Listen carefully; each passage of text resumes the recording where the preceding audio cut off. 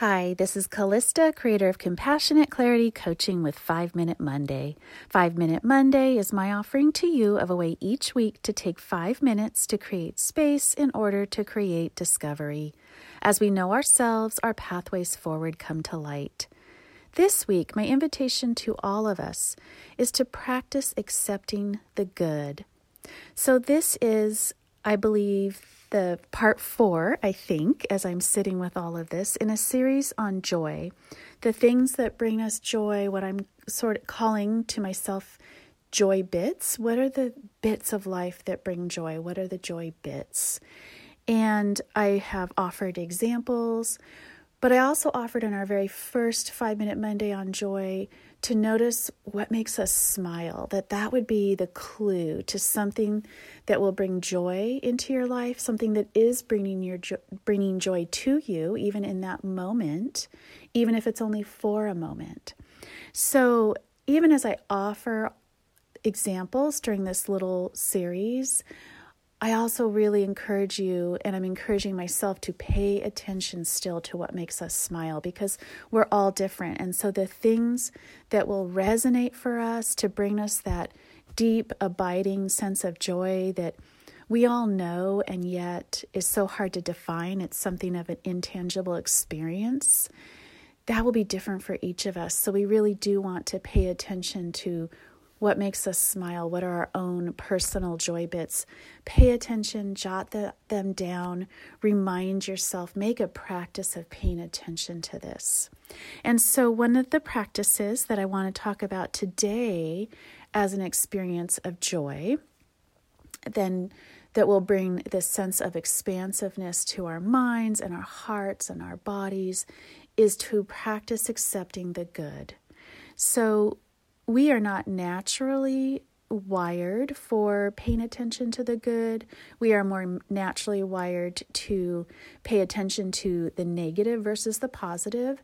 And it's thought to be for example, for survival. We also have practices and patterns in our, often in culture and in family and whatnot, that tell us that for protection, for survival, on several different levels, that paying attention to the negative is beneficial to us.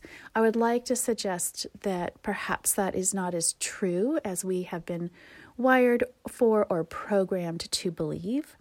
And so one of the practices that can really help us to experience joy is to practice accepting the good.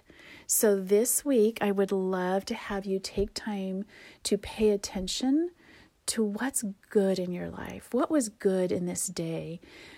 Maybe before in the evening, maybe before going to bed, maybe stop and just notice something that was good in your day. And give yourself permission to take a minute and go back to it. Close your eyes perhaps to really be able to focus on it. Allow yourself to go to it with all of your senses. Reimagine it. What was the experience like? What did it taste like? What did it smell like? What did it feel like? Who said what? What were the conditions of it? It is so likely that experiences of good are passing us by without us even realizing it, unless we stop to very intentionally notice, to very intentionally pay attention to this. So that's what I would like to offer to all of us this week, is that we begin a practice of intentionally paying attention and intentionally stopping to revisit, pause, absorb the whole experience of something good that happened to us. So start today for me, please.